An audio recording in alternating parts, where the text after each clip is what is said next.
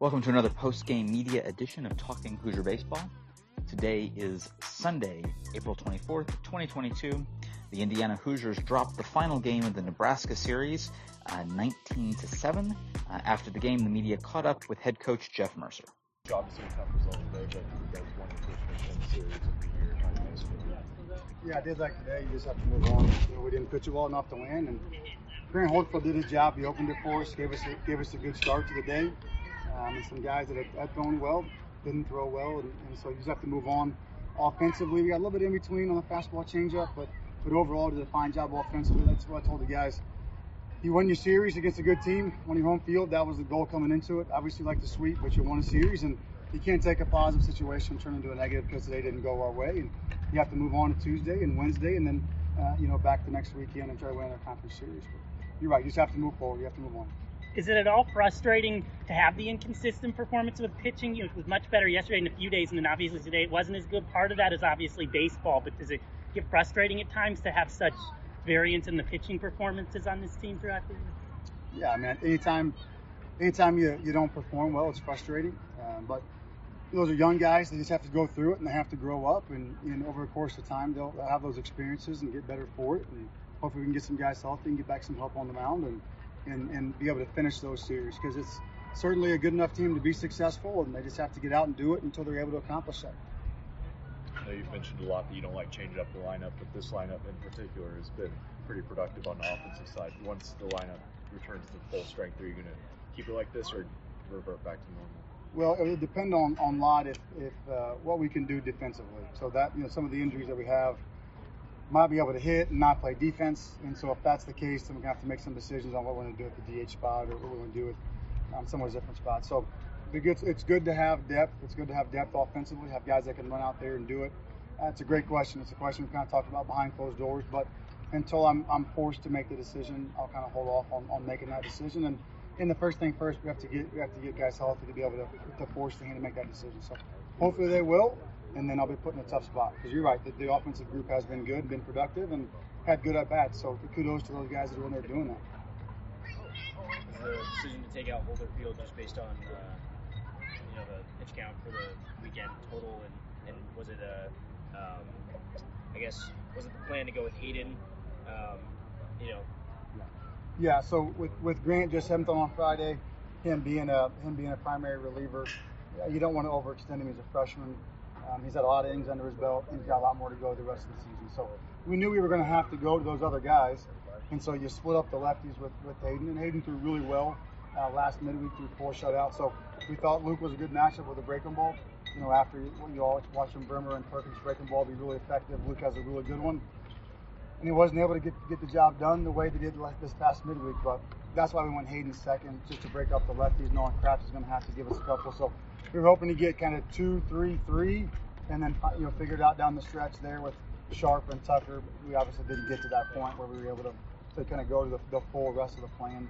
And so then we wanted to get some other guys some opportunities to get out there and try to give us some depth, try to give us some length on the staff to help us cover the last half of the season. We talked a little yesterday about Max Johnson's defense, and already mentioned today that some big offensive production too. What do you think that does for those younger players' confidence stepping in and making big plays in big spots? Yeah, I think what helps Max, one, obviously Max is a talented player, but Max has seen other freshmen step in and be really good and be really productive. And so that gives you confidence to know that you can step in and do that too. And that group is really tight, and they're encouraging Max and supportive of him. And it does. It gives you confidence that other guys have done it. But then they come in, and oftentimes you see a guy carry his defense onto his offense or his offense onto his defense. And Max was a guy that kind of carried his defense to his offense, has had good at-bats, works pitches, works counts, has made several splash plays defensively. Another one today there, double play ball, that he was able to execute. And so as he carries really good defensive plays over into offense, the confidence grows. And he had a huge at-bat there, when it was still a close game, and 2 RBI, 2-out double. That's big. It's big for a young guy to come up and do that, and he'll just keep growing and learning and getting better. And he's a heck of a player. Anything else for Coach? Were you intentionally trying to go with a larger breaking ball mix today with the pitchers, or was that really just a factor of the fact that fastball command just wasn't there? You're right. It just was a factor of just the fastball command. So just trying to get a feel in guys' hands at whatever pitch they command the best. And we didn't have great fastball command, and so sometimes those guys can feel for spin better. You know, if you remember last year, McCade Brown was one of those guys where sometimes the fastball command wasn't as comfortable for him, so he could spin it and find a way to land either the slider or the curveball. And obviously, McCade's an incredible talent. So, but yes, just trying to find something else that helps them to establish a strike, whether it's a cutter or a slider or a curveball, to get them back in the zone, feeling confident and able to go and fill it up and give us a chance. You had double play situations often there in the last 3 or 4 innings. So maybe a guy, gets a ground ball, double play ball. We had an opportunity there in the 8th, and we didn't turn it. And so, yeah, we're just trying to find what they could command in the zone. On a lighter note, just as kind of a joke, does it shake your confidence in the Sunday Reds given the performance today? Well, I had to be convinced of the Sunday Reds to begin with. So I'm going to take your comment and mean that we shouldn't. The guys like them. The guys like them, and they get excited to wear them.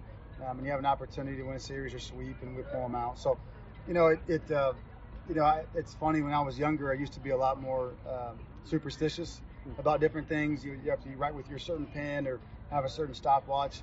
The older I get, the more I realize my pen or my stopwatch uniforms don't have as much to do with it as the guys on the field. But if the guys like them, then I like them, and it makes them feel good. Then they go out and play well, and that's all that really matters. They're confident and happy. So we'll wear them as long as they like them, and they do. So we're about a month away from the Big Ten tournament. So heading into this last final month, how do you feel about the team in general, and what do you want to see in the next 4 weeks? Well, when we get a quality start, we're a really good team. On Friday and Saturday, we can go out and beat anybody in the country. We really can. We're very good. It's a very good team, good defensive team, really good offense. Perkins and Bremer, a couple of open arms have been good. We have to have more depth. And so the question for us down the stretch will be is continue to get quality starts on Friday and Saturday from those guys. And can we add length to the pen and add length on that Sunday? Hopefully get some guys back. They're a little nicked up right now and help that out. And then this, last midweek was a double midweek, and this coming midweek's a double midweek. Those extend you a little bit too. And so you get a little bit light when you're playing that many games in a week, and then after that it lightens up from there, and you can go. So I just want to see us get better on the mound. I want to see us compete better. I want to see those young guys continue to grow up, keep playing well offensively, keep playing good defense, keep playing hard, and find a way to fight yourself into the conference tournament. And it's anybody's week once you get there. That'd be my main goals. That wraps up the Nebraska series and this media edition of Talking Hoosier Baseball. The Indiana Hoosiers are next in action Tuesday, 6 p.m. at Victory Field in a neutral site game against Butler. We will see you at the BART.